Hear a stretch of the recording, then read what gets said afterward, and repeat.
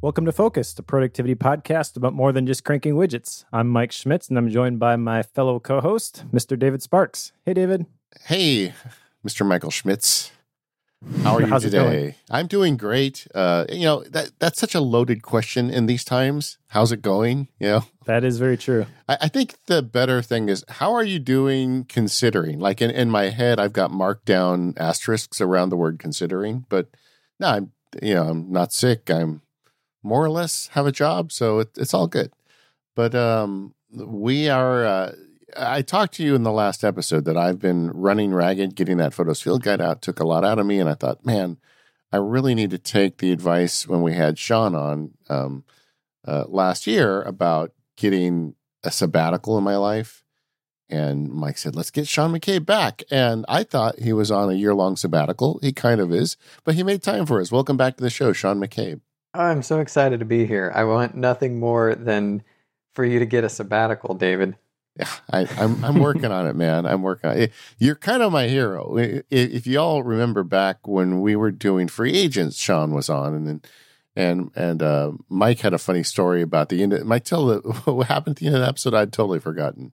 Well, in that episode, the primary focus was on Sean's first book, which was Overlap, but a big part of Sean's story, which was broken out into a second book, was this idea of the sabbatical. So we touched on sabbaticals a little bit at the end of that episode that you were on Sean, but we didn't dive deep into it. And at the very end, we made a comment about how we'd love to have you back in 2020, but that probably wasn't going to happen because you were going to be on a sabbatical.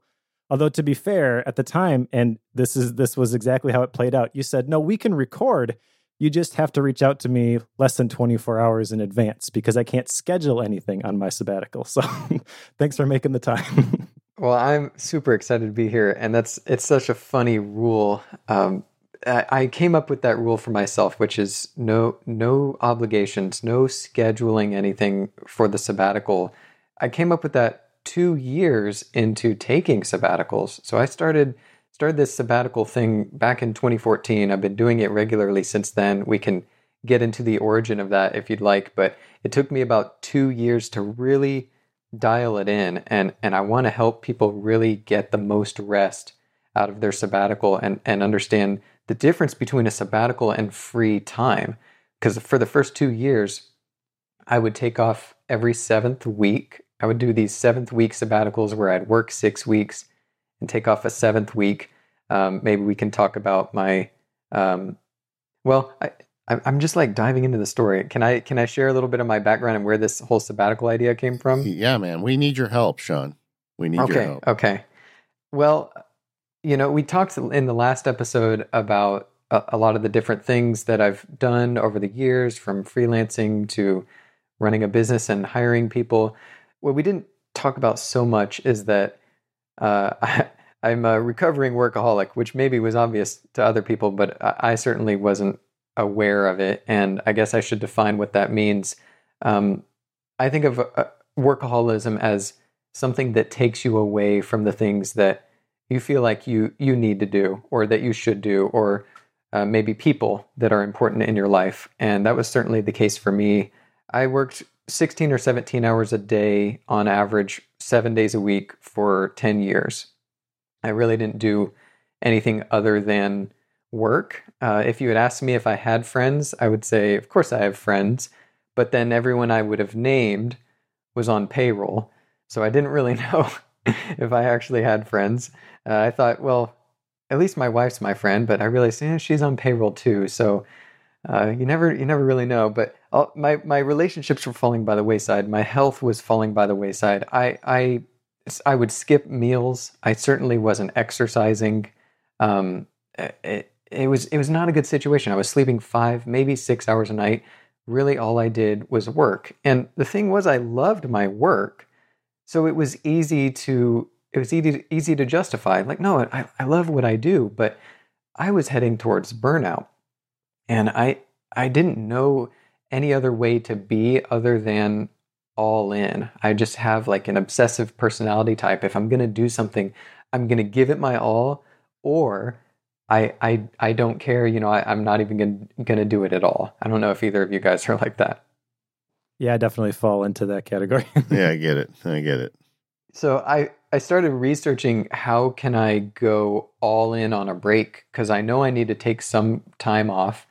And I came across this concept of sabbaticals, which traditionally is taking off every seventh year, usually in academics. And you can research, you can travel, you can write. It's kind of recharging, taking a little bit of a break. And I liked the idea, but I wanted something a little smaller scale, something that I could do now, which was back in 2014. And so just to play on numbers, there's this seventh year idea, there's 7 days in a week. I thought, what if I just take off every seventh week? And that's kind of how it started. So what was the original goal with the sabbatical? Just knowing that you needed to find some rest because you were getting close to burnout and you were trying to find a system that forced you to do that?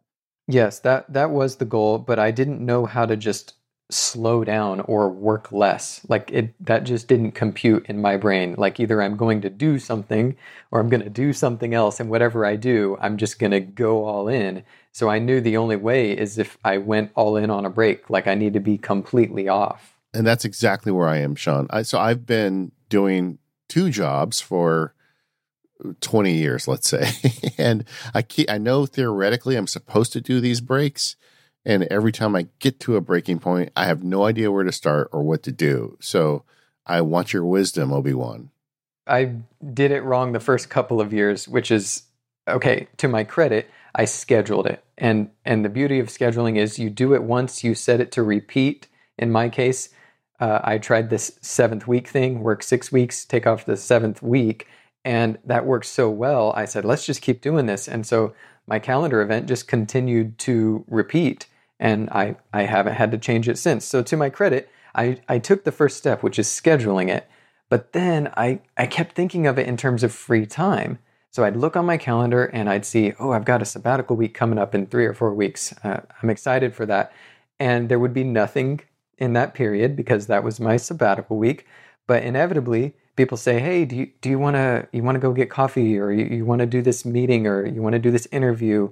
And I would say, sure. And I would schedule it for that sabbatical week because I saw it as free time, and we fill free time automatically. I'm available, so I say yes. And I would say yes to things that I thought I wanted to do. It wasn't like I was obligating myself to something that I hated. I thought I wanted to do it. But when I got to the sabbatical week, oftentimes, more often than not, all I wanted to do was rest. And rest could look like anything. Maybe you do want to lay on the couch or sleep in the mornings, but it could also be going through those courses you bought that you never finished. It could be learning. It could be watching documentaries. It could be anything, right? And I would get to that week and I would just want to rest. But I had all of these obligations, these things that my past self had committed me to. My past self was so convinced I'm going to want to do these in the future, but I didn't know my future self. And the phrase that I've come to repeat to myself is, I don't know how much I need to rest until I give myself the opportunity to rest. Sure, that makes a lot of sense. Your past self is a real jerk. Yeah. Always. Isn't past self almost always a jerk? How often does past self really serve current self? It's tricky because, to take this as an example, I'm very, very passionate about sabbaticals as someone who has experienced burnout and just, a year or two of feeling creatively depleted. I wouldn't wish it on my worst enemies. I want people to not only prevent burnout because it's terrible, but what I've also found is sabbaticals help you unlock your best ideas, your best creative ideas. Whole businesses can come out of ideas that you come up with on sabbaticals. It's this free space. It's like when you're on a walk or you're taking a shower, just ideas come to you. So it's two-sided. You avoid burnout. So there's the avoidance of this downside, but then you discover, I really truly believe your best ideas are locked up. They're like locked away from you in a box that's inaccessible until you take a step back and just create this space for yourself. So I'm so passionate about sabbaticals. I want to help people. You guys invited me on this podcast to talk about sabbaticals, and it took everything in me to hold back from saying yes, because all I wanted to do is say, yes, I would love to talk about sabbaticals. But I had to remember my rule. Don't schedule anything for the sabbatical, because something you think you want to do can become an obligation for you in the future. And so I told Mike, I'm like, I really want to do this, but what I found works really well for me while I'm on a sabbatical, which right now I'm in a sabbatical year, actually. We can get to that in a little bit. I said, what's worked really well for me is saying yes to things in a 24-hour window and no if it's further beyond that. And I got this inspiration from Warren Buffett, actually. So, he's 80 years old. His time is precious. It's limited. It is for all of us, but I'm sure he's acutely aware of that. And if you try to schedule a meeting with Warren Buffett 3 weeks from now, you're just going to get a no. What you have to do, his secretary will tell you, is you need to contact us in 2 weeks and 6 days and ask within a 24-hour window. And he'll either say yes or he'll either say no. So that 24-hour rule, is that something that you employed on your shorter sabbaticals too, that you transferred over to the year-long sabbatical? Yes.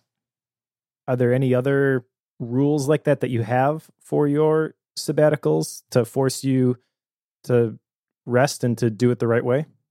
Great question. This is it. So I went into it the first couple years with absolutely no rules. It was just total free time, but we saw the problems with that. The free time got filled up and I created obligations for myself, which negated the restful properties of the sabbatical. So I only have the one rule. Don't schedule anything. No obligations. Live in the moment. Say yes to things in the moment, because there's no one inherent activity that is work or rest. Is writing work? Is art? Is that work? Well, all that matters is whether or not you have to do it. If you're obligated to do it, then it's work. We've all had the report that's due. You got to write the report. Well, that's going to feel like work. But if you're excited about a story you want to tell, well, that's not going to feel like work. But both might involve mashing the QWERTY keyboard, right? And so if someone's looking in your office, it looks like you're working, but it's not the activity itself. It's whether you choose to do it or you have to do it. And when you choose to do something, it gives you energy. When you have to do something, it takes energy from you. Yeah, that is something that's hard to wrap your head around. Even for me right now, where I work with Sean Blanc at the Suite Setup, and we take sabbaticals every 8th week. So I understand the process, and I have come to relish those sabbaticals. But it's hard to think that a simple mindset shift of choosing to do something versus having to do something could be the difference between something giving you energy or gaining energy. It took me 2 years, Mike. All right. So there's actually a lot to unpack with what we've just blasted through. And I kind of want to take a few of the component pieces, if you don't mind. And the first one is kind of the why of sabbaticals. You talk about, we want to avoid burnout. There's a why that I'm more interested in. Well, I mean, of course I want to avoid burnout, but there's something that I found, and you talked about the idea of space and the fruit of space. What do you get from putting space in your life? And as someone who quite often has way too much scheduled in my life, I mean, I have a series of posts called hyper scheduling, just to give you an idea. So I really have a lot of my days mapped out for me as I work through them. But when I do have the meditation, the dog walks, and like the little bits of space that I put in there, quite often that's where I have the eureka moments about something I'm working on, just kind of comes out of the blue. And I feel like one of the things I'm missing in my life is not having enough space to fully explore that. Could you explain a little bit further about, how space works with that, those ideas coming? It's just possibility, right? So it's hard. I've found it's hard to convince people who feel like they're happy with the way everything is going in their life that it could be even better, because it feels like a risk. It's like, well, I have this system and I get my work done, and everything's working right now. And let's assume they don't burn out. They keep that up, and that's fine. But if you, it's so hard to explain when you haven't experienced it. But like I said, the closest thing is the ideas you get in a shower or on a walk that just come to you. It's like a muse or something, someone whispering in your ear. Just things tend to click you're trying to design a logo or something and just the concepts aren't working. Step away from the desk. Get out of the office, go outside, go do something completely different. Go play a game. And that's where so many problems will unlock for you. And this space that you create when it's something that's scheduled, when it's a routine, it starts to become a rhythm. I even pay the employees in my company to take off every 7th week as a sabbatical. It's their job, which at first I wasn't sure about. My first thought was, how do I make sure they're working when I'm on my sabbatical? But I realized if I believe in this concept, I should be investing in them as well. They're people just like me. We're all humans. We're not robots. And it becomes this heartbeat, kind of this rhythm. Yeah, I think there's really something to it. And it's funny, I guess a second point I would take out of what you talked about is there is kind of a leap. You guys old enough to see the third Indiana Jones movie? You know what I'm talking about with the... Yes. Where they go in and he's going for the Ark of Covenant. At one point, he's standing on the edge of the abyss and there's no way across the abyss. And he literally just has to lift his foot and fall forward. I love that scene because there's so much in life where you need to do that. I've done that. Some of the best things I've done in my life was when I closed my eyes, stuck my foot out, and just fell forward into the abyss. And I think that's where I need to be with this sabbatical concept. But man, is it hard. I'm glad you said that because I forget that the more experience you have, the more you've seen this type of thing before where you take a leap and it is scary and it's like that trust fall, but it's not like everything's going to fall apart. It's not like everything's going to go wrong and it's irreversible. Like sometimes you do just have to take a chance. Sometimes you do just have to take a leap and trust the process. I'll tell you one big challenge for me is, and I'm sorry, I'm trying not to make this all about me, but I do feel like I'm kind of representative of some of the folks out there, is that a lot of the way I pay for my shoes is client work. I've got 2 jobs. I'm a business lawyer and I'm also a professional nerd. The professional nerd part, I could probably get away with just taking a week off if I planned, the blog posts and all the stuff that needs to happen while I'm gone. I could make that happen. But for my clients, the legal clients, when they call, and say, hey, I've got this big thing I need your help with and I need you right now, I just don't know how I deal with that problem. That's a stumbling block for me because I'm like, well, if I take all the effort, if I go rent a cabin or do whatever, am I going to get up there and just get shanghaied into a bunch of stuff that makes it not a sabbatical? Well, it would. It definitely would. It either has to be you have total freedom or you don't, right? And for you to get the restful benefits out of the sabbatical, you have to know that you have that total freedom. It's the difference between knowing that you've told everyone in your house, I need to focus on this project for the next 2 hours. I'm going to be in my office with the door closed. Unless there's an emergency, please don't interrupt. It's the difference between that and those expectations being set and just closing your door and trying to get some work done, but knowing at any moment someone could just burst through the door and ask you a question.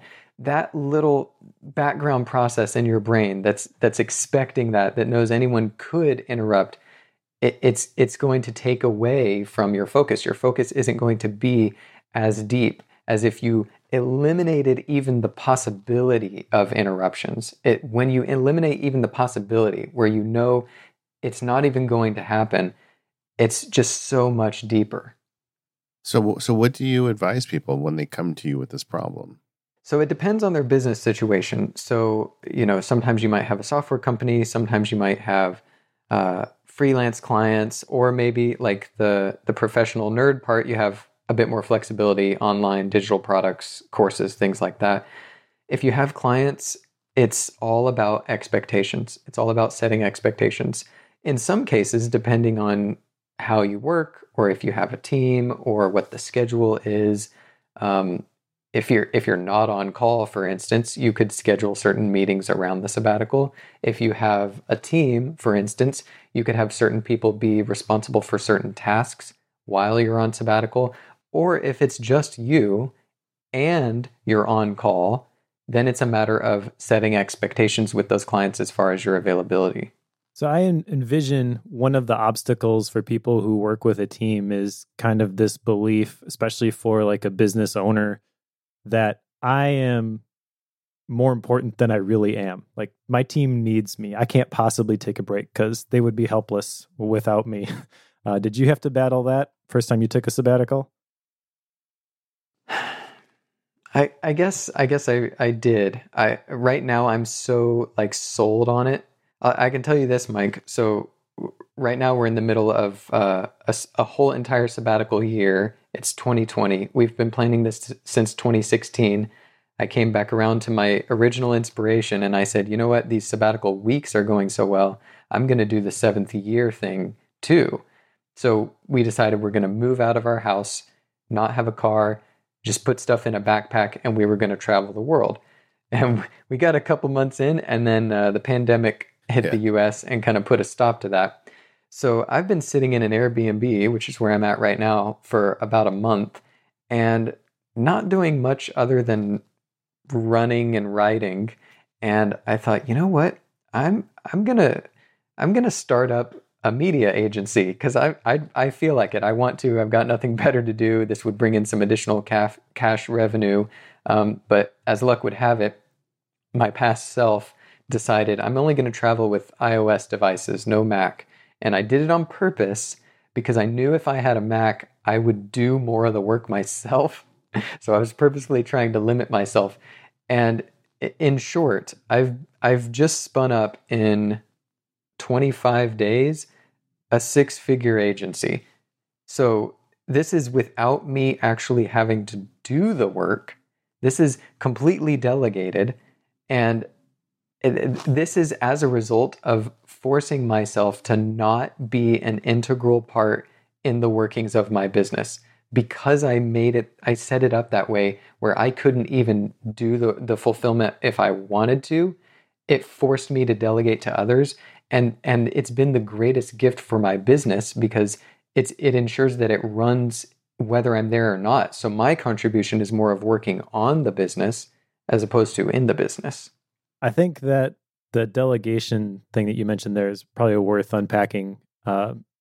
There's a lot of people who believe delegation is just telling somebody to do something, which is not really, that's kind of abdication. What's your advice for somebody who wants to delegate work to a team in order to achieve the ability to release any attachment from their business, whether it be for a week or for a year? You know, how do you delegate effectively? I'm glad you asked that because then it just reminded me, I am remembering now, it was back in 2014, I think I recorded a podcast about superhero syndrome, which is totally what I had. I didn't even want a team. I wanted to feel like I could do everything myself because it made me feel like, yeah, you know, I'm doing all of this. It's me. And it was so silly because I just convinced myself that other people didn't care as much as I did. They couldn't do it as well as I did. They wouldn't mind the details like I do. And it was a process of discovering and learning and seeing for myself that when you empower other people to take on one aspect of the 50 things that you do, you give them one. Not only can they eventually do it as well as you, even though you believe they can't right now, they will almost certainly surpass you in quality in that focus because that's their entire thing. Whereas for you, it's one of 50 things. And so I started thinking about, I forget where I learned this, but I learned it from someone smart about delegating things. And you have the things that you like doing. You have the things that you don't like doing. Then you have the things that you're good at. And then you have the things that you're good at and you like doing. So the easiest thing to delegate is the stuff you don't like. The good news is Okay, maybe you don't like accounting, for instance. Someone out there actually loves accounting. Maybe you don't like customer service. You're not so much of a people person. Someone out there does. So it's really easy to delegate the things you don't like because you don't want to do them anyway. Then you've got to delegate the things that you like to do. Oh, this is kind of fun, but you know what? You're not the best at that. Someone else can do it a lot better than you. You need to delegate that. What's really tough is delegating the things that you're good at, and even things that you're good at and you like doing. And I probably should have combined those. It's probably doing things you're good at and you like doing, because the final thing is doing things that only you can do. Some people call that your zone of genius, but the way I define it is voice and vision.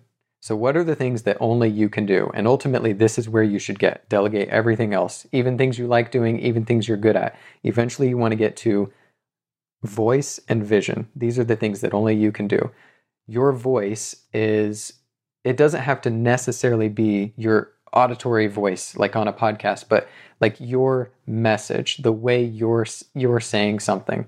Someone else can take that message and run with it. They can write the newsletter. They can make, the graphic, but it's ultimately your voice. And then you have vision, which is seeing the future. Where do you want to go? Where do you see this, where do you want to take this thing? Voice and vision. Everything else you want to delegate. It's easier said than done, but that's where you want to be. Yeah, I think the first time I read that was a Michael Hyatt novel, and I don't know if he got that somewhere else. Or I guess, is it a novel when it's about productivity? Michael Hyatt book. But it's a great idea. And that is another Indiana Jones leap of faith that I've taken. And I think a lot of people, when they do that, again, you're right. It just always pays off to do that. And I guess one of the connections you're making that is useful is that there is a direct connection between the ability to delegate work off and give yourself the space that comes with a sabbatical. It's a great gift. So part of the way I would think about a software company implementing sabbaticals is, first of all, you would have to have multiple tracks, because say you've got 50 people in a software company, you can't have them all off. Someone needs to man the servers. Someone needs to respond to the customer support tickets. So you'd have different tracks. But what this does is it forces you to create processes and train people to handle the tasks that someone who is going to be on a sabbatical is responsible for. If you only have one point of failure, that's not good, because sabbaticals are not, if someone gets hit by a bus and you don't have processes, you don't have someone else who can take over that role temporarily, you're going to be in a bad place. And so implementing sabbaticals actually does wonders for your business, because it forces you to create these processes and to train people to handle things that previously only you could do. Yeah, and work on the business, as you would say. Mm-hmm.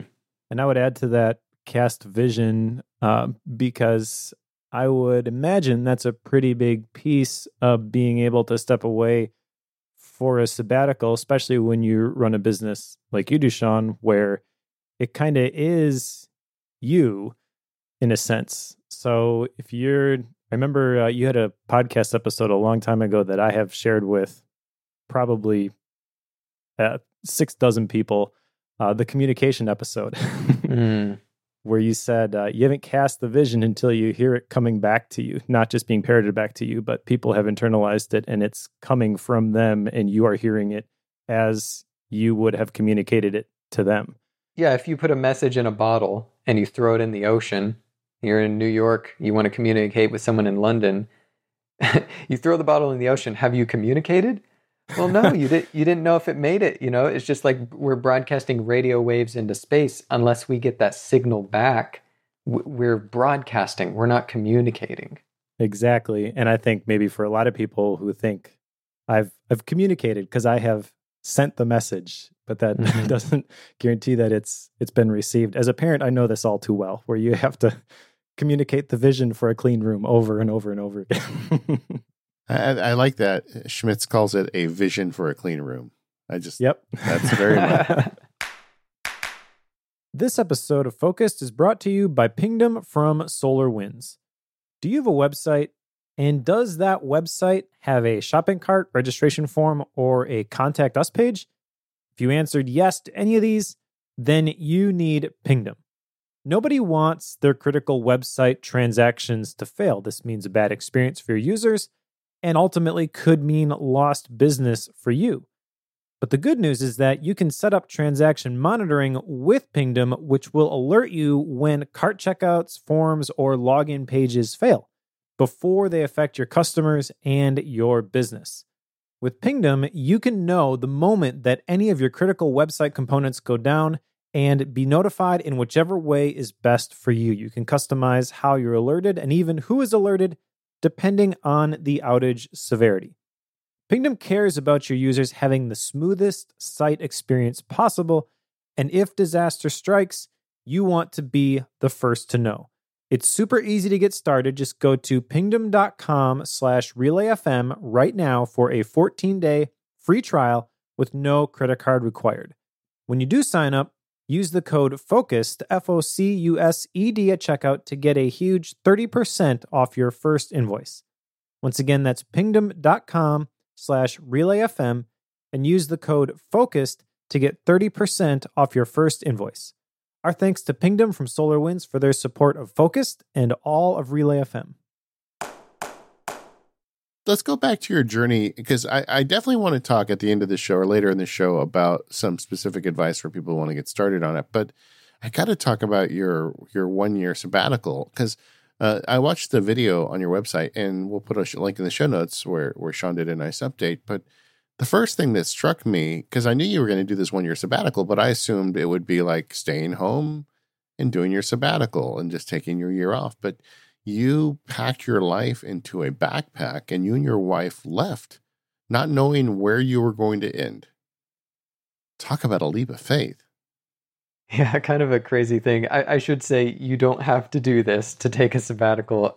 You can do it at home. That's where I do it mostly, is you're at home. It's just about freedom from any obligations and the ability to choose what you want to do in the moment. But we did decide that we were going to travel, and I didn't really get to travel very much growing up, and so I wanted to see the world. I hadn't been to Europe, and I hadn't been to Australia, and we had all these places that we wanted to visit. So I guess, it ended up getting cut short, but the idea was we wanted to go out and experience the world. This was an opportunity for us to do this, and we thought it would also be fun to host meetups along the way with, people who had listened to the podcast or followed along. And we did get to do this for a couple months, and it was a lot of fun. It's hard for me to go back to the excitement for it and what we had planned, because now it's like we're stuck, we just have to sit in one place. So maybe you can help me kind of like open it up a little bit. Well, let's get in the headspace a little bit before COVID-19. You've got your bags packed and you head out. How did travel affect your ability to effectively sabbatical, as you have perfected it over the years? It wasn't too bad. We'd actually got the Southwest Companion Pass, and we had a lot of points on the credit card, and so we basically got free flights around, which was pretty nice. So it was fairly relaxed. We really lived we only had about 2 weeks out that we knew where we were going to live next. We had a general idea. We kind of started in San Diego, worked our way up the West Coast all the way to Washington, and just kind of got Airbnbs along the way and added some stops along the way. And we were just kind of living in the moment, and it was fun. It was exciting. We were just exploring the world, and like you said, it wasn't as if we would eventually move back home, because we actually ended our lease where we were living, and we said, let's just see where in the country we want to live. Let's explore a bunch of places and see where we end up. And so it was this strange feeling of, not only are we embarking on this journey, this trip, but you keep having this notion in your mind of oh yeah, home, and when we get back home, and it was this reconciliation of no, actually there is no home. You get to decide where your new home is going to be. Wow, that's that's simultaneously exciting and terrifying to me. Yep. Yeah, very very much terrifying. Like, but I guess I warmed up to it because honestly, the hardest part for me, this maybe sounds silly, but like I love my office. I love all of my recording gear. I miss my podcasting microphone so much. And it was this exercise in limitation. I'm just going to bring mobile devices with me. I'll pack a lavalier microphone, and this is it. You know, like you think work is about the tools, but it's really not. You don't need that much. You can use the phone in your pocket to record a podcast or post a tweet or write a blog post. Like, it really is doable. So I also wanted to kind of make myself a guinea pig and not have the fancy studio, because a lot of people think like, oh, Sean has the fancy studio where he tells Siri video shoot, and then all of the lights and cameras and everything comes on, and that's why he can record all the videos. And it's like, no, I want to prove that I can do this just with the device in my pocket. And so what, did you just pack everything up and store it, or? Yeah, so the gear we did put in a storage unit. Okay. Well, so then you started on this trip, and it sounds like you were sabbaticaling, if that's a verb, quite nicely. And then something happened. Yep. So the pandemic hit, and it was some weeks before there was the first.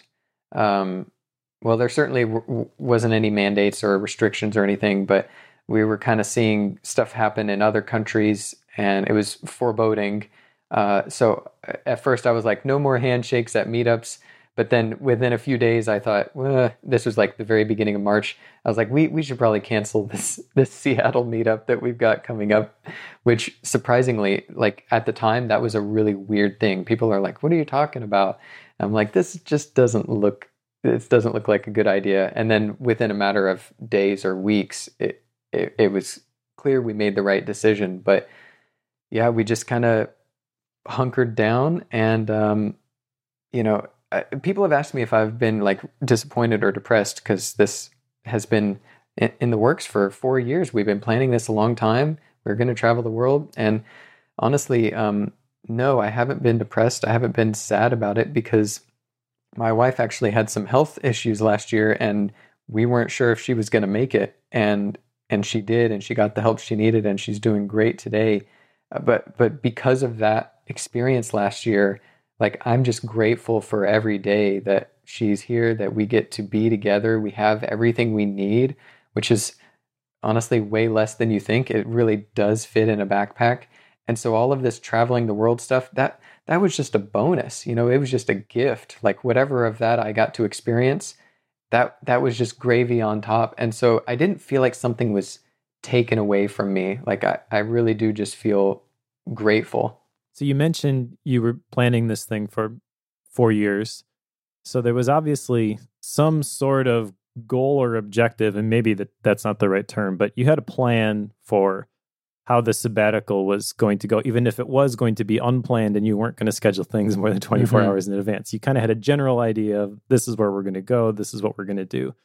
How has that changed since the whole COVID-19 thing? Like, what was there a point when you were tempted to just be like, oh, forget it, let's try this again some other time? Or did you shift your focus for this thing and decide to stick it out? Like, what was the process there? It's so hard to predict. I mean, in the future, people will probably think differently about this time, because hindsight is 2020. But when we're here and living in it, nobody knows. Nobody really knows what things are going to look like. It feels impossible to predict what things will look like in 2 weeks or 4 weeks or 3 months, you know, from going to parks or grocery stores to public transit or flights or meetings or gatherings or anything.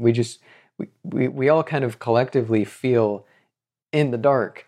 So we certainly didn't know. Like last year, I'm glad I planned so far in advance, because I spent all of 2019, the year prior to this, training the guy who would run the business while I'm gone. And that's been invaluable, because everything's just happening and I can pop in and work on the business when I want, but I don't have to be there. So that was really good. But at this point, it's like, you know, we're recording at the end of May in 2020, we honestly don't know what June, July, August, September looks like. Are people doing international flights at that point? Is it going to be is it not going to be the same till 2021? Is it going to take several years for flights to get back to normal? Is there a new normal? We really just don't know. And so we've decided, traveling is cool. We were going to do the whole world travel thing. That sounds like a fun idea. We got a little taste of it. It's obviously not going to happen the way we thought this year, but we don't have to travel to take a sabbatical. Sabbatical is just about freedom from obligation. And so in full disclosure, this is not like it's not official yet, but we're actually looking at some places in Boise, Idaho to kind of settle down as like the new home. So we will continue the sabbatical year through the end of 2020 in terms of like not going back to normal working stuff till 2021. But yeah, we're going to end the travel aspect of it. So there is an end to this, though, in an ending point that you're at the end of 2020. Basically, you're thinking you're going to have a new home. You're not going to remain in, I don't want to say a limbo state, but basically you want to have a home base at that point. Well, to be clear, we're probably going to apply for a house today here in Boise. Okay. Was that always part of the plan that by the end of 2020, we're going to know where home is? Or is that just still the result of, take it a day at a time? That was going to be the plan. We would have figured out at some point throughout the year where we liked and where we wanted to settle down. That just wouldn't have happened till 2021, and now it's happening sooner. Well, it kind of makes sense, though, because, in this moment in time, having some roots somewhere is kind of a critical thing. Talking about what you do in your activities as a sabbatical, what I'm hearing is you actually kind of need something you can count on in terms of where you're going to sleep at night, For sure. And we've just been kind of extending this Airbnb, and we'll probably end up being in this Airbnb for 2 months when it's all said and done. But we kind of figured, hey, it looks like we're not going to be traveling the world. So it might be nicer, instead of just going from one long-term Airbnb to another, maybe we just go ahead and get a place and settle down and actually sleep on our own pillows and have a nice internet connection. Man, Airbnb internet connections are the worst. Yeah. There's like a whole Saturday Night Live skit around the pandemic and Airbnb about, it's a very funny one where the lady has to get back to her house, but there's an Airbnb person there who's quarantined. And I can see this happening, right? When you're out trying to travel the world, suddenly what happens when Airbnb is supposed to be 2 days and it turns into 2 months? So now, are you buying or renting? That's the real difference, right? We're just going to rent. Yeah. Still keep a little bit of that freedom and options. Probably just do a 12-month lease. Yeah. Well, and you know what? You can always go somewhere else when you're done if you want. Mm-hmm. Yeah. So I know Airbnb, when it goes well, is great. When it doesn't go well, is not so great. You shared an interesting experience on your video. Has that uncertainty combined with the business uncertainty caused you to make any adjustments? Like how have you navigated that emotionally? Well, I'll tell you my best tip, and that is, when it comes to Airbnbs, no reviews equal bad reviews. Because I thought, hey, no reviews means no bad reviews, right? Couldn't be that bad. No, make sure you have good reviews on the Airbnb you stay in. No reviews can be worse than bad reviews, which was my experience. So I've learned a lot about Airbnb for sure. As long as you look for the right places and do your homework, it can be a good experience. But emotionally, I would say last year with my wife's health issues, I was prepared for this year. I almost feel like I feel so prepared coming into this pandemic, because last year I I had to get comfortable with uncertainty. I really didn't know what was going to happen. I didn't know if my wife was going to be alive, and so that I guess it's a skill. I don't know. It's like it's kind of like a Zen state, You can't control everything, and sometimes you feel like you can, but as we've all seen with this pandemic, even when you think everything's going well and you have everything under your control, there's so much that really is outside of your control, and how you handle that, how you respond to that, how you maintain your composure and a handle on your emotions in the face of uncertainty and lack of control really is everything. Amen, brother. I mean, maybe that's a benefit of this, is people will realize how little is under their control and have second thoughts once we pull out of this thing about what they do next. I hope so.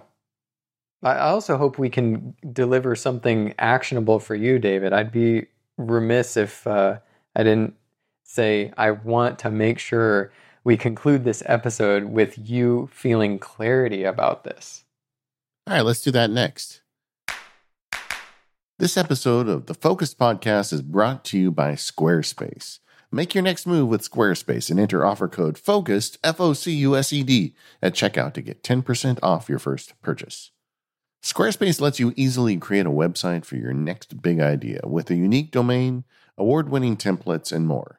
So maybe you want to create an online store or portfolio, or maybe even a blog. Squarespace is the all-in-one platform that lets you do just that. There's nothing to install, no patches to worry about, no upgrades needed. You don't have to be an internet nerd to have a website. You just need Squarespace. With Squarespace, you get their award-winning 24/7 customer support if you need any help, and they let you quickly and easily grab a unique domain. That's right, you can get the domain name with a Squarespace website. You don't have to go to a bunch of vendors. It's just all taken care of for you. And all those award-winning templates are beautifully designed for you to show off your great ideas. I've been a Squarespace customer for years. Both my legal and the Mac Sparky websites are both Squarespace sites, and I love that because I don't have to worry about it. They just take care of everything for me. I don't have to worry about plugins being, subjected to being hacked. It just works. And I've been super happy ever since I went to Squarespace, and I'm not leaving them. Squarespace plans start at just $12 a month, but you can start a trial with no credit card required by going to squarespace.com/focused. When you decide to sign up, use the offer code FOCUSED, FOCUSED, to get 10% off your first purchase of a website or domain, and to show your support for the Focused Podcast. Once again, that's squarespace.com/focused, and the offer code FOCUSED to get that 10% off your first purchase. Thank you, Squarespace, for your support of the Focused Podcast and all of Relay FM. Squarespace, make your next move, make your next website. Okay, Sean, so one of the things I've taken out of this conversation that it hadn't sunk in for me was, to you, a sabbatical is, in a lot of ways, it's free time. But you kind of evolved what you do with that free time. One of the things you do is you don't plan, but like you're taking a sabbatical year, but you formed a business during your sabbatical. So you have some freedom to like stray into things that you're passionate about if you want. It's not like forced recreation, I guess is the way I'm trying to put that.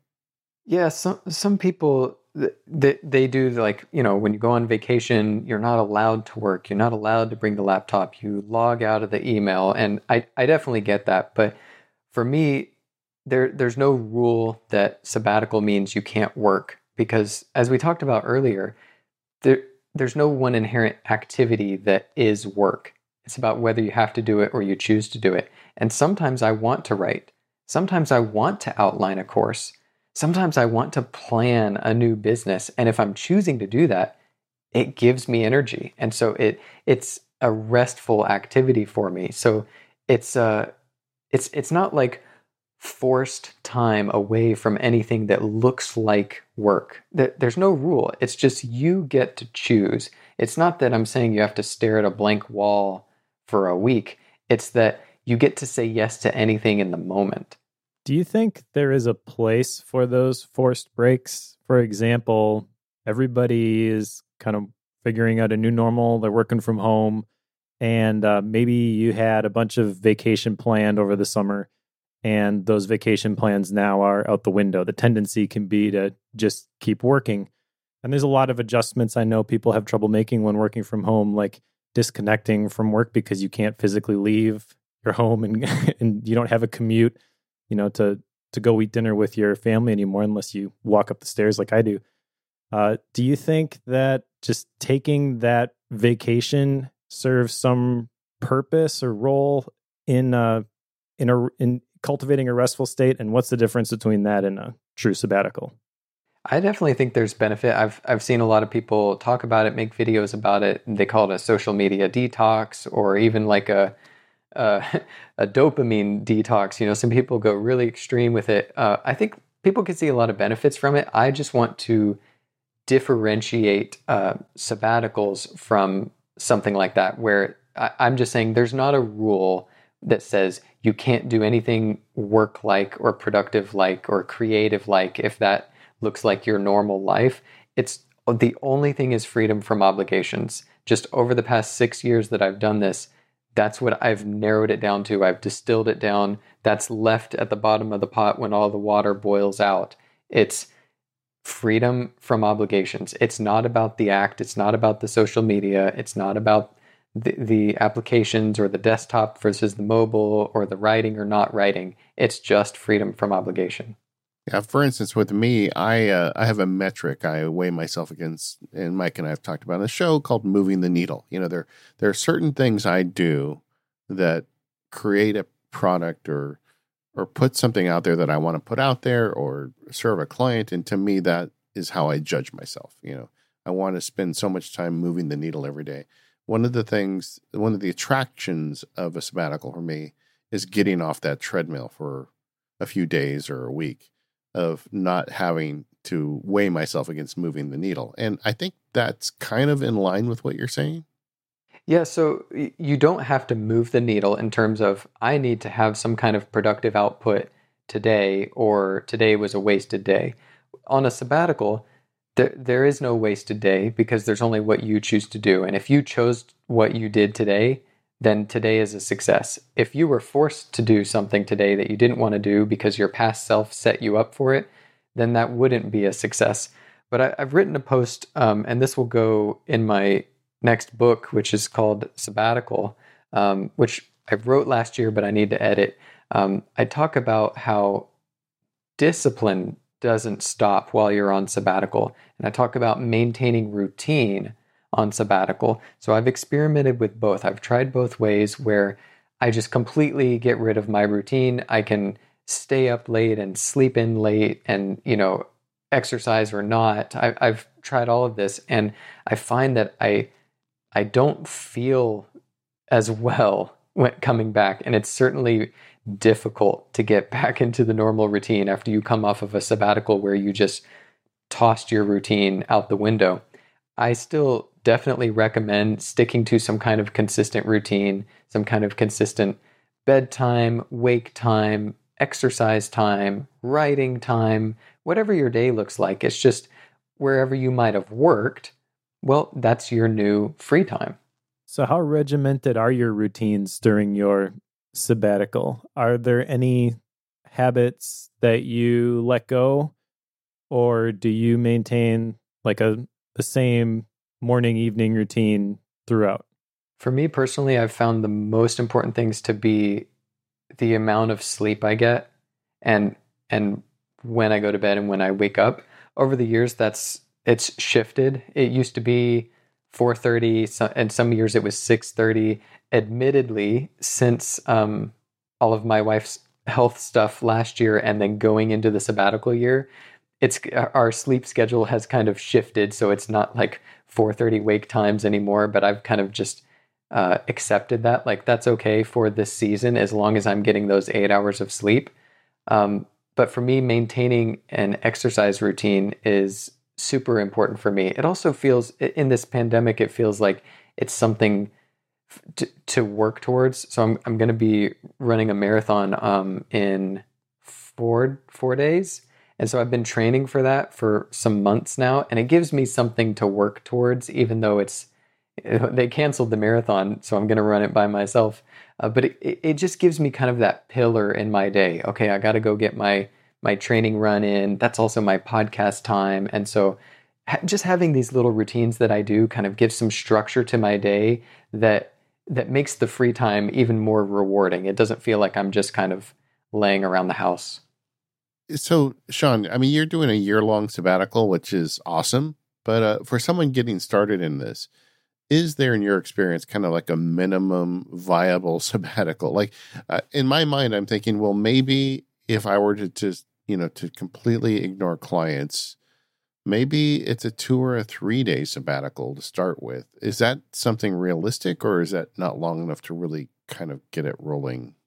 Absolutely. So, yeah, the year thing, that's not for everyone.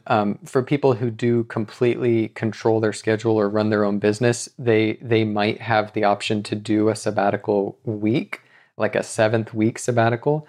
But for someone who either doesn't control their schedule or has other limitations, where I recommend starting is scheduling a weekend sabbatical. So the last weekend of the month, block that off. You just call it weekend sabbatical, have the event run all day for 2 days. And that could be Saturday, Sunday. It could be Friday, Saturday, Monday, Tuesday, whatever your week looks like. But you're just blocking off that last weekend of the month. And the only rule is don't schedule anything for that time. Just go into that time and experience the freedom of choice, just that space. And you'll start to get a taste of the benefits of sabbaticals. It won't be as deep as a week-long sabbatical, but it's a great starting point. It's interesting for me because, like, for me, quite often weekends are sabbaticals under that definition, in the sense that, I've got a family, and I often try to plan my week in a way that I can take the weekend off and just hang out with the kids or do things. So, in essence, I am experiencing these mini weekend sabbaticals, but I guess part of me wants more than that. So I don't know. Maybe I'm not sure I'm looking at it from the right angle. So, related question then, is there such thing as a partial sabbatical?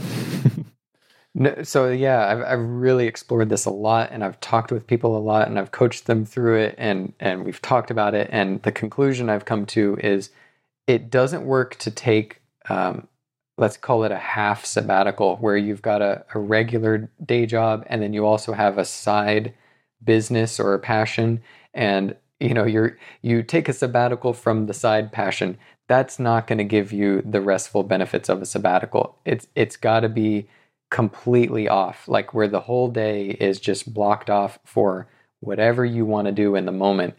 So in that sense, you couldn't really do like a half sabbatical where you're working that day, but you're taking off from one thing. It's not going to feel restful to you.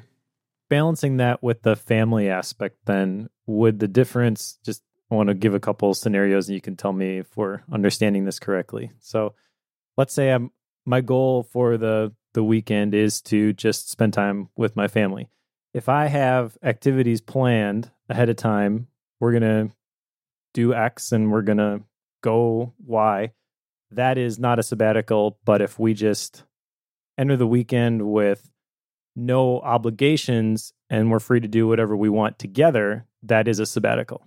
Right. So that would be a weekend versus a sabbatical. Got it. Yeah, I want more. I want more than a weekend. That's for sure. I think, but I do think, if I'm hearing you right, let's say I decide to start with 2 or 3 days, I could probably swing that with some planning. Maybe we'll talk about planning in a little bit, but I could probably get away with turning the phone and the email off for a few days and just being able to do whatever the heck I wanted. What if I pushed you to schedule a week-long sabbatical and have it repeat every 7 weeks? There's a part of me that would like to be pushed into that. And there's a part of me that is a little scared that it's going to be really hard to actually live up to that. I mean, I just got a call this morning from a client that has a problem that needs my attention today. And I'm a solo attorney, so I don't have someone I can just assign it off to. And frankly, my clients hire me because of that. They want me to do the work, not somebody else. So a week long, I don't think I could make it through a week. Like if someone called me on Monday and I'd say, well, you're going to have to wait until Saturday, I don't think I could make it. How many of those instances do you experience in a given week? Somewhere between 0 and 3. Okay. And do you think if you communicated ahead of time to say, hey, in 6 weeks, I'm going to take a week off and I wouldn't be available for these 5 days for the immediate calls, how do you think they would respond? See, that's the problem, right? Part of me likes to be all knowing and all being for my clients. You might be surprised at how much it's actually you wanting to be that for them versus them expecting it and being upset that you're not available. I had kidney stones and none of my clients knew because I didn't want them. It was so bad that I would say, okay, they call and say, I have another call. I'm going to call you back in a half hour. And then I go lay down and work through a kidney stone and then call them back. So that is a personal, what is that, a Superman complex? Or I don't know where it fits, Sean, but I have some issues apparently. Well, you're not alone. So if you do suspect that it is in large part you not wanting to be the superhero, and less so that the client wouldn't be understanding that you're not available for these 5 days, but you would get back to them the very next Monday. So at worst, they wait a week. At least they wait 3 days, right? Yeah. Then I would really encourage you to lean into what scares you. All right. Lean into the fear. So I just need to pick a week and just do it. Yes.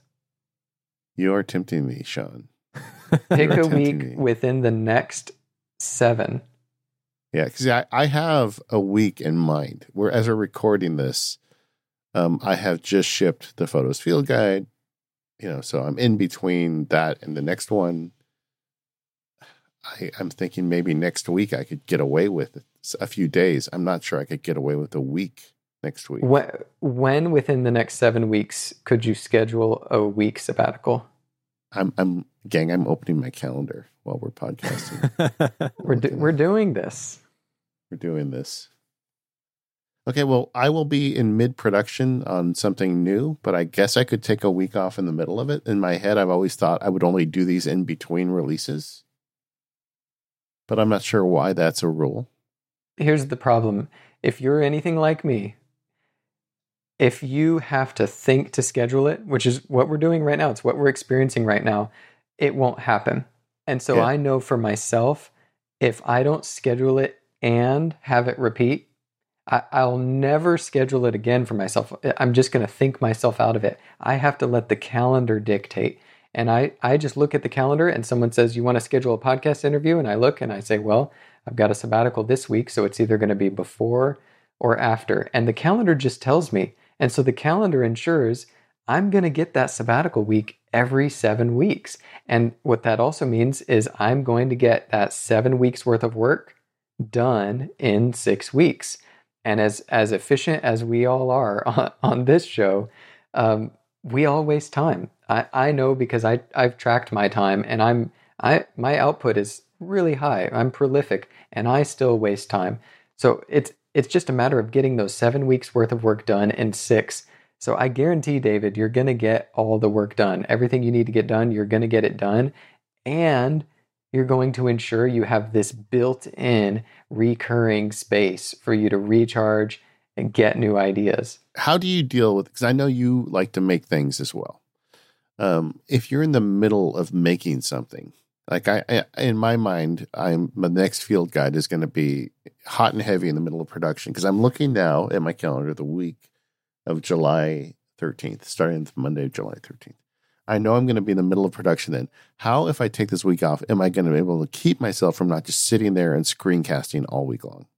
Here's the beautiful thing. If you want to do that, it will give you energy and it will feel restful. Your wife might think it looks like you're working, and that makes sense, but it's going to feel restful.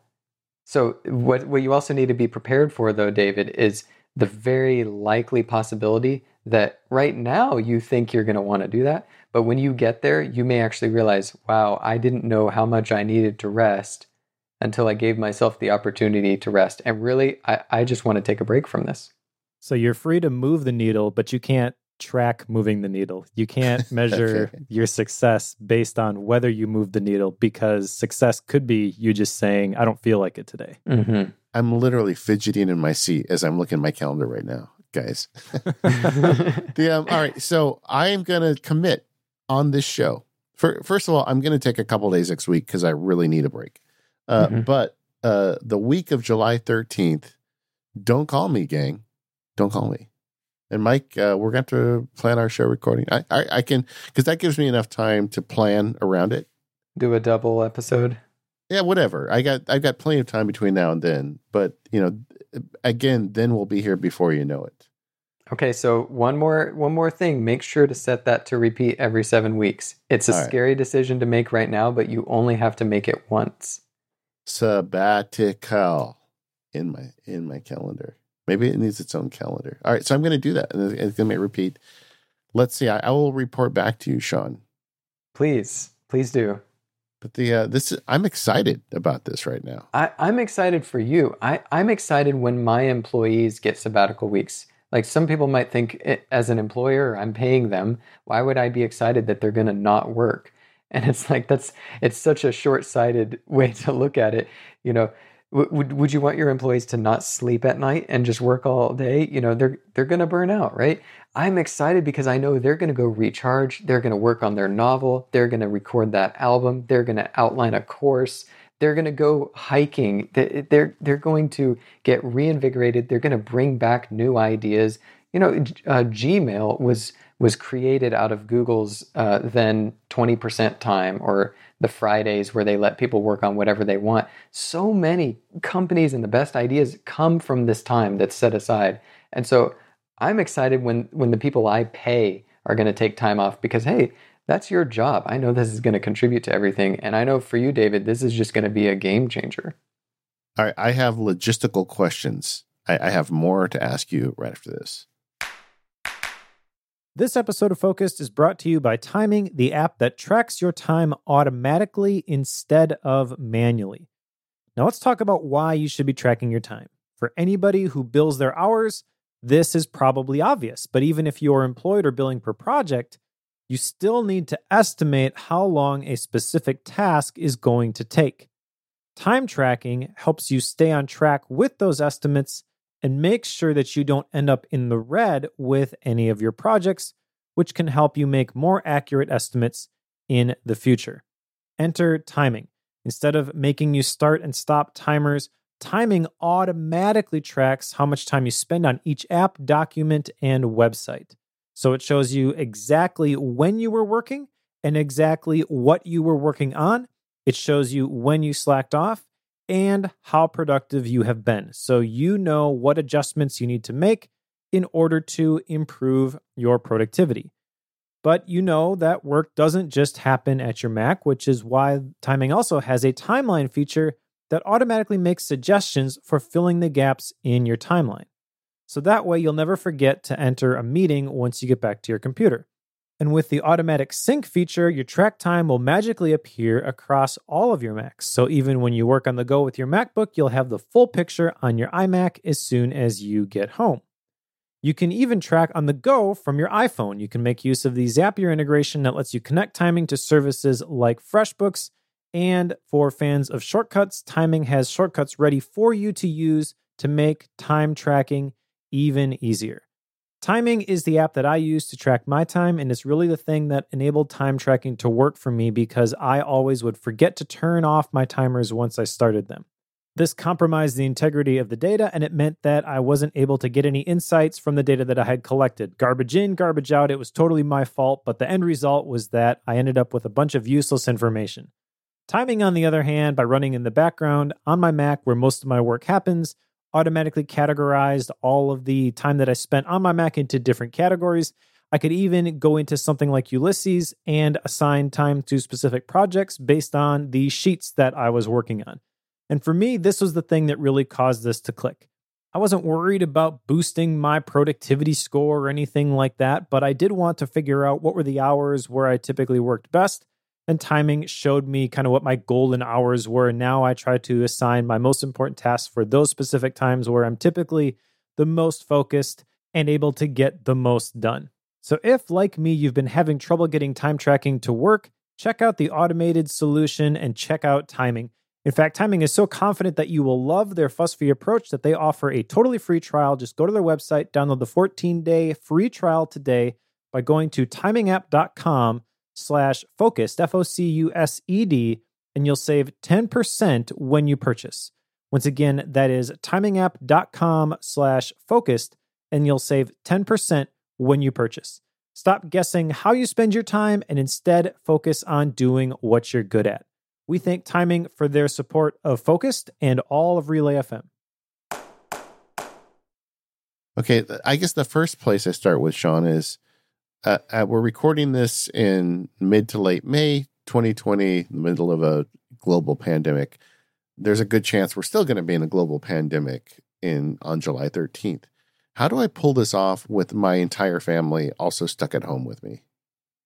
Yeah, that is definitely one of the common questions. And just as a guideline, recognize that your first tendency is to go towards the things you can't control, and say these are problems, which that makes a lot of sense, and we can talk about those things. But I would just encourage you to shift your focus towards the things you can control, because there are many of those things. So maybe you have different things in your family's life. You need to drive someone somewhere, or you need to be available at a certain time. Yes, those are obligations. And so, we have some of those things in our lives, and it's not going to be completely perfect. Actually, I want to highlight that because I forget to say this. Just remember, it's not going to be completely perfect, and that is okay. My first 2 years of sabbaticals were not as restful as they could have been, and it was kind of tricky. And even in the 4 years since, plenty of my sabbatical weeks have not been perfect, but that's okay. Like any process, especially if you're writing, I would highly encourage journaling throughout this. How do you feel in the mornings? What is your experience like? You want to remind your future self what this is like, because when you get into that next sabbatical, and especially the third one, the third is where I find that it clicks. So when you do this first sabbatical, it's going to feel like a vacation because that's the closest thing you have as a reference point. The second sabbatical is going to come too quick. You're going to think, how is it my sabbatical time again? I'm used to waiting 50 weeks. I have too much going on. There's no way I can possibly do this. And I've seen this again and again and again. Everyone struggles with that second sabbatical. I had to grit my teeth through it. Which sounds sad, but that was how it was for me. The third sabbatical is where it clicks. So just know that that's when it's going to feel right. Your body's craving it. You're looking forward to it. You're starting to feel that rhythm of time off, time on. So just remember that it doesn't have to be perfect. Focus on the things you can control and free your obligations where you can, as opposed to the places where you can't. And according to my calendar, my third one will be October 19th. So it's already on the calendar, Sean. It's so exciting to see those next ones too. Yeah. Because they're coming up, obviously not to jam pack them with activities, but just to know, oh, that's coming up. That's really cool. And what it does also, David, is it creates these built-in 6-week sprints. So most people just think in terms of, I'm showing up to work today, and I'm showing up to work tomorrow, and the next day, and the next week, and the next week. And eventually there's the holidays, and maybe there's a vacation, but it's just kind of endless. Whereas now, it forces you to think in these 6-week cycles. So you get to ask the question, what am I going to get done in these 6 weeks? It forces you to get things done in these sprints, these cycles. And it's so much more invigorating, right? Because even if you think, well, some projects take longer than 6 weeks, hey, that's okay. Any project that's bigger than that, we can break into sections. And this 6-week cycle is for this piece of the big, huge project. This 6-week cycle is for this next piece of the big, huge project. And then what do you do in terms of, so I picked this one out in July for a reason. It's the first time I'm going to take a week off like this. I need to plan for it. I need to have the blog posts set up. I need to have the client issues on the ground as much as possible. but just what's your experience of kind of planning for that? Like, for instance, you said earlier, let your clients know you're not available for the next 5 days. I think the way I'm going to handle this, because this is a hangover of the other hang-ups I told you earlier, is I'm probably just going to have a response email planned, because for a lot of the 150 or so people I represent, I won't hear from them at all that week, and I don't want to bother them telling them what I'm doing. So I need to plan that. How am I going to have a response in place for those contacts? But what are the other things people do to plan for these weeks? Yeah, the communication part is the biggest thing. Communicating to clients, people that you work with, people that you record podcasts with, people that are in your life, in your family, just communicating that. And I think you'll be surprised at, the more you're kind of transparent about this, you'll be surprised at how positive the response is. What I've found is a lot of people say that sounds so great. I want to do that for myself. Good for you. Usually people aren't super disappointed. And when it comes to content output, I like to double up on my podcast recordings. And one way you can do this really easily is do a part 1, part 2, or turn something into a series. And then you just record it in one go with your co-host. And now you've got your episodes lined up. Yeah, well, we're lucky because the show is timeless. We don't cover news. So the audience probably knows once in a while we record a show a little early. So that's not an issue. But now, what about once the week gets here and I wake up that first day and I have no schedule and I don't know what to do with myself? What are the emotions? What am I going to feel? And what are the mistakes I'm going to make because suddenly I don't have moving the needle bearing down on me? Well, if you don't schedule anything for that week, you will avoid 90% of all the problems you could experience on a sabbatical. So if you manage that, you're way ahead. So you're gonna feel it's gonna feel strange. So expect it to feel strange. Also expect the first sabbatical to feel somewhat like a vacation, although that may not kick in until days 3, 4, and 5. Don't be surprised if all you want to do is rest. And maybe that looks like watching Star Wars or, just watching YouTube, or maybe that's just me, playing Nintendo or something. Maybe you just want to just lay on the couch and just soak it all in. Don't be surprised if you're not actually feeling like, yeah, I want to keep working on my course. That may happen. And if it does, awesome. And don't feel guilty about working on whatever you want to work on, because that's the point. But don't be surprised also if you just want to sit there and soak it all in. Is there something magical about that 7 weeks, or is the more important aspect of this the regularity of the sabbaticals? I don't know if I would say magical necessarily, but what I do like is I like the numbers. The original sabbatical that people talk about is 7 years. And you've got 7 days in a week. And so it's just kind of a nice, like, you got all these sevens. I don't know, maybe I just like numbers like that.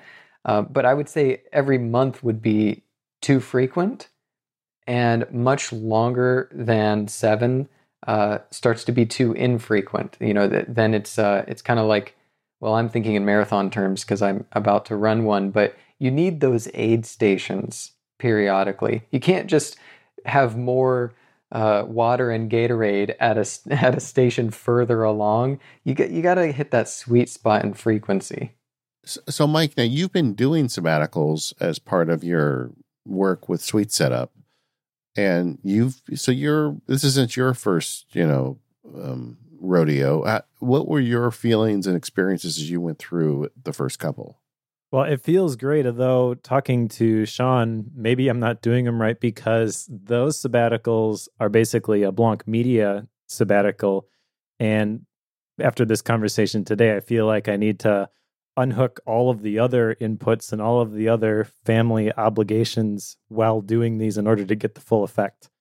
They have been great. It is very nice to know that we have set these business goals and we've worked hard towards these, and now we can disconnect and not think about work for a week. That does feel great, but I think there is something to not having any obligations during that period. I'll tell you, Mike, I had an employee who for many years did the same thing that you're describing. As much as I implored him, obviously it's a really big deal because you have to get your entire family on board with this, and that's no trivial matter. But as much as I implored him, set aside this time, don't schedule things. What he would do is schedule lots of things, lots of, trips and family things. And he never did quite get the restful benefits of the sabbatical. I mean, it's nice to be able to do some other extracurricular activities, but it wasn't that kind of deep rest that I'm talking about.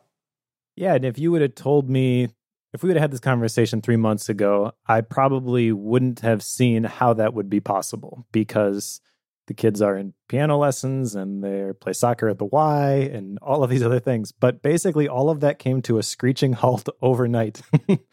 And what these last couple of months have shown us is that, yes, it is possible. The kids are not suffering just because they are not being driven constantly to different activities. Have you guys also felt that, like the tinge of guilt that comes from there's actually a lot of things that are really great in life now because of this pandemic? Do you get that feeling? Yes. Oh, yeah. Absolutely. In fact, I had a conversation with a friend a couple weeks after it started, because right at the beginning, we realized we had a family meeting, sat everybody down. We've got 5 kids at home, and we said, we don't know how long this is going to last, but looks like we're going to be spending a lot of time together. This can be awesome, or this can be really annoying. It's kind of up to you guys. And they responded really well. And it's been great. We're eating every meal together. We're playing board games every night. I mean, it's been cool. And I remember having a conversation with a friend of mine who also has a family a couple weeks into this. And he said something like, I feel bad because I shouldn't be enjoying this, but I am. And I don't really feel bad about it. I think it's kind of finding the silver lining. And we're very fortunate. We haven't been affected. I haven't been affected to the level some other people have. I still have a job, still have a roof over my head. I have a lot to be thankful and grateful for. But I do think that this has caused us to rethink what is necessary, what is essential. And we do not want to just jump back into all of the things that we were doing when we return to a normal, whatever that looks like. My wife and I have been talking about that.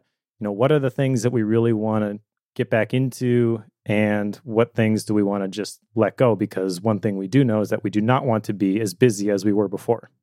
Yeah. For me, it's been similar too, because my kids are older. I thought that the days of being able to spend real vast amounts of time as a family unit were gone. One daughter had moved out. The other one is getting ready to move out for college. My wife has gone back to work, but suddenly, college is kind of canceled, so they're here. My wife is laid off, so she's home. And there are all sorts of negative consequences for these things. But a positive is we're all here. And it's like, I didn't think that was ever going to happen again. And I understand that when all this is over, they are going to eventually get back to school, and hopefully she'll get back to work, and maybe those days will never come back again, but at least I can stop and enjoy it now. Because when they were young, I was working, for the man, and I had very little control over my life and did frequent trials where it means I wasn't around a lot. So I got a second bite at the apple. I will tell you, with younger kids at home, that being around them all the time is exhausting.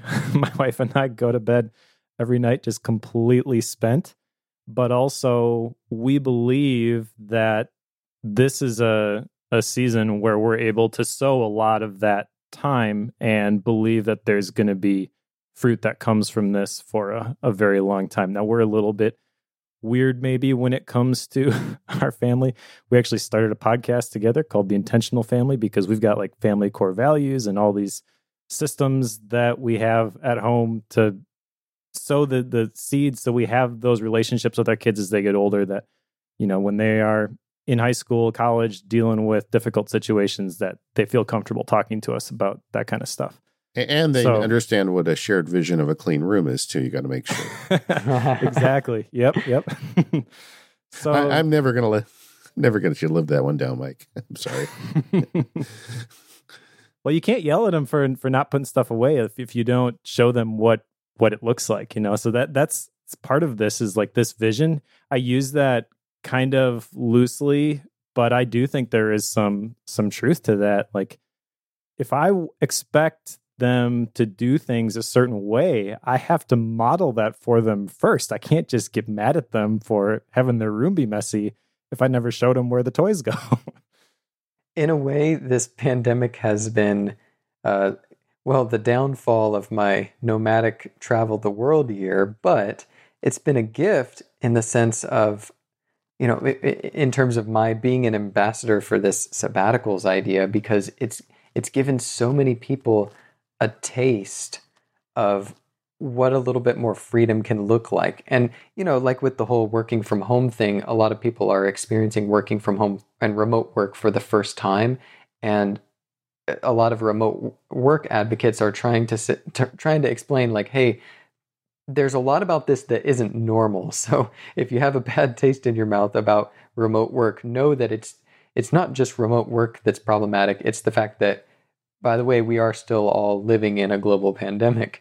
Similarly, we are seeing some of the benefits collectively of having more time, less commuting, more time with the family, like kind of taking a step back and evaluating, like, what do we want our lives to look like? What is essential? And a lot of those things are sabbatical benefits. And so for me, it's almost been a gift because, people actually have this tangible example from taking a step back and reevaluating their lives that comes with sabbaticals, but is hard to understand if you've never had that experience. And so just think about how much you've been reevaluating your life in these past few months and looking at what's essential and how you want to optimize things and what's important and your relationships, and just taking a step back. That's what sabbaticals are going to give you. All right, Sean, so I am going to be Indiana Jones. I'm going to lift my foot and jump off the cliff on July 13th. What are the 2 or 3 big mistakes I'll make? Or what should I be looking out for? I mean, I've pretty much given them to you. The main thing was scheduling things, and then it would be probably being disappointed that you didn't have some certain kind of output because you're still thinking in terms of moving the needle, and just realize, hey, if you did what you wanted to do today, then that's a win. That's a success. And then again, to reiterate, I would say not journaling would be a mistake because this is such a cool experience, and it's so hard to remember where you were in the moment looking back. And so if you capture that, that's just going to be such a gift for yourself later.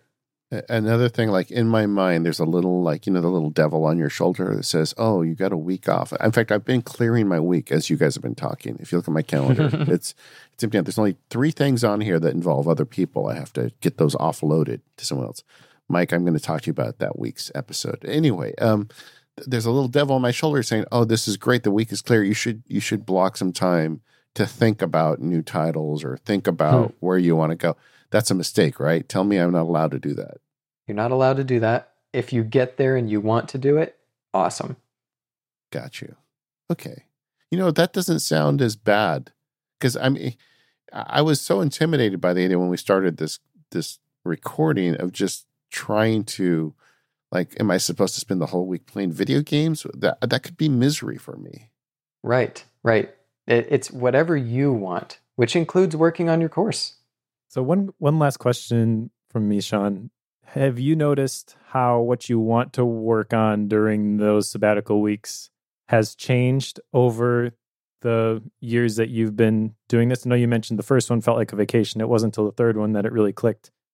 But do you find that typically now you go in there and you are looking for those things that just because you're free to do them give you energy, or do you still kind of like stumble across the finish line and you need to let your body rest for a while? I'm so glad you asked this because it made me think of 2 things. So I've identified that sabbaticals tend to fall into 3 categories. 1, project sabbaticals. 2, rest sabbaticals. And 3, travel sabbaticals.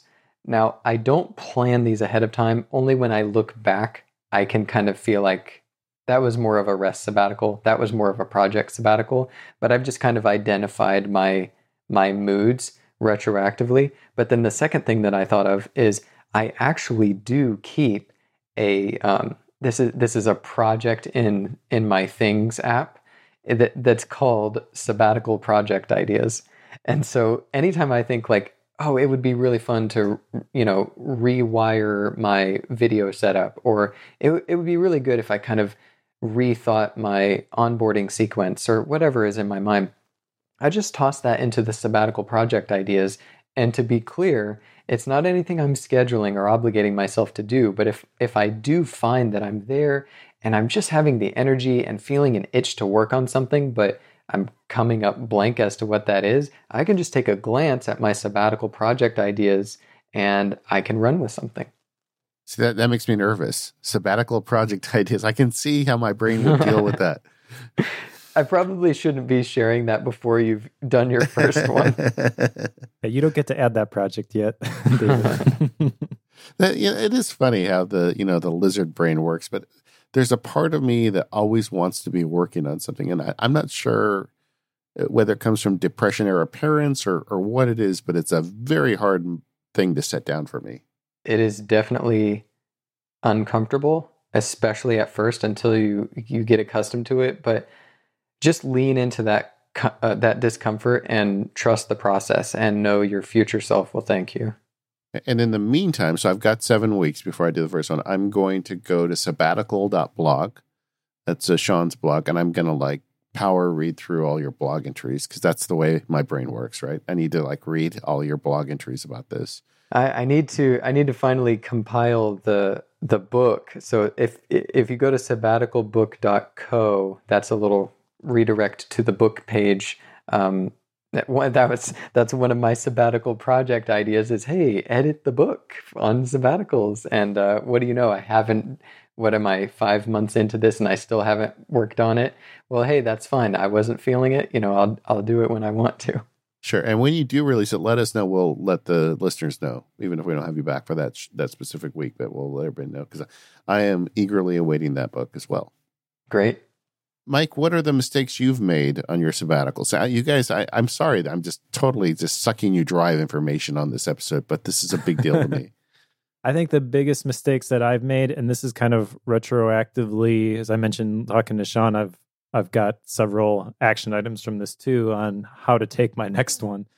But I think the biggest mistakes that I've made have been clearing the decks work-wise, but then still having things scheduled in other domains. And even something as simple as maintaining all of the regular family obligations. I feel like that kind of has sapped my sabbaticals of their effectiveness. Now, one thing as I'm thinking about this as we're talking, that I think I could pull off is the next time that I have a sabbatical, maybe I can't go the full 7 days, but at least 3 or 4 days, just clear the decks and go to, my parents have a house in Door County. It's about 2 hours from here, and it's kind of a touristy place, but there's no tourists right now. So the whole pace when you get up there, it just feels much slower. It kind of forces you to rest. And if I am able to, which I think I'm able to do this, clear all the commitments and just say, okay, let's go up there for 3-4 days, not have anything planned, just going to a separate location like that and being in that separate environment where there isn't that inherent pressure to go do the things. I think I could pull that off. Yeah. I wonder if Rachel knows this episode means that she's going to be really busy 1 week every 7 or 8. Well, not me personally. I mean, that's the other thing I think that has been difficult with this is, I've got this sabbatical week from work, but all of the family stuff still happens. So I'm challenged by the idea of sabbaticaling together. And I know that relies on communication, to your point, Sean, but I think it's definitely possible. David, have you been to Kauai? Yes. Well, I was going to for my honeymoon, but the island blew away right before we got. It was in '93, and that was the year that literally we watched TV. We saw the roof blow off our hotel about, Oh my gosh. so we ended up going to Tahoe, but we go to Hawaii every 2 or 3 years. And even though we don't go to Kauai, it's a very special place. Hawaii is for me in terms of relaxing. What would you say it's the most beautiful place for you, or where would you say is the most beautiful place? Well, I mean, that and Yosemite. But there's something about Hawaii when you get off an airplane and you inhale the first inhalation, yes. which is amazing. But even more amazing is the first exhalation. It feels like you're just like vaporizing everything you took with you from the mainland. I don't know. I think it's a California hippie thing, but going to Hawaii is really great. Oh, you have me wanting to go back now. I was going to say, just, when you talk to someone who hasn't been to Hawaii first or hasn't been to Yosemite ever in their life, and this is their first time, and you're telling them what to expect and what to check out and how this is going to be, like, you just feel excited for them because you've been there, you've taken that first breath and that first exhale, and you know what it's going to be like for them, and you're excited. That's how I feel about this. Like, hopefully you can hear the enthusiasm in my voice coming through the internet. But like, when you've experienced something so great and someone else is about to experience that, like, you just have such a vicarious excitement.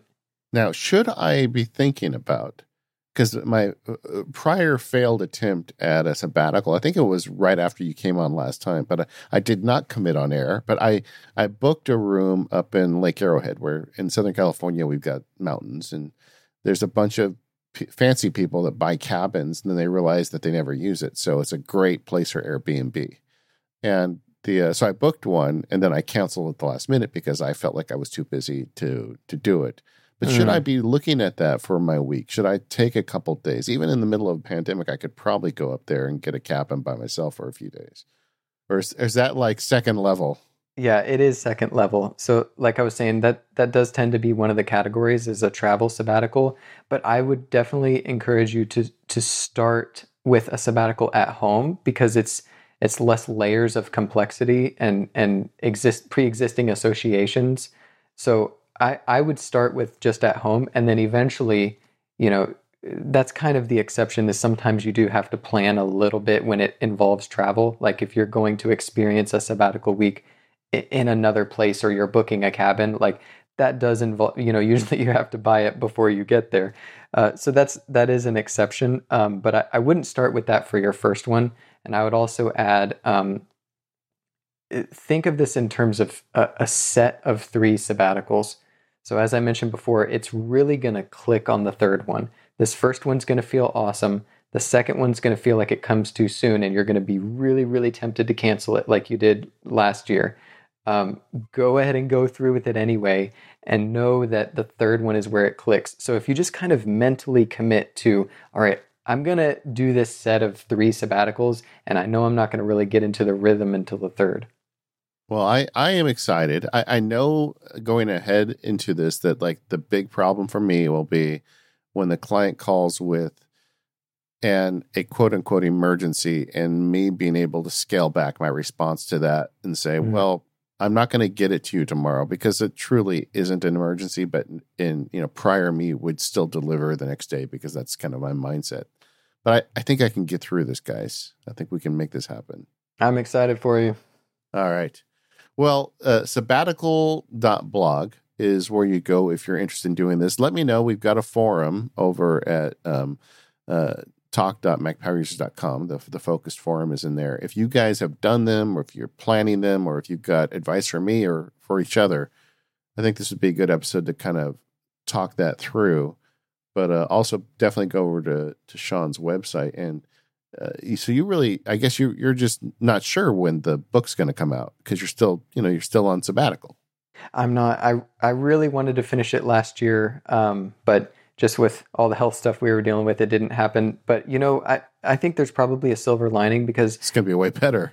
Well, yeah, when I had written that book, I didn't have the sabbatical year experience. It was only the weeks, and so I think that'll add some interesting perspective. Yeah, and the travel and the pandemic, I feel like it's going to be a way better book now. So I can't wait to read that. And then also head over to Sean West, SEAN wes.com to see all of the cool stuff Sean makes. Sean, do you do any social media? Yes, so you can find me the same thing at Sean Wes, SeanWes. Pretty active on Instagram, Twitter. Awesome. And, we are the Focus Podcast. You can find us over at relay.fm/focused.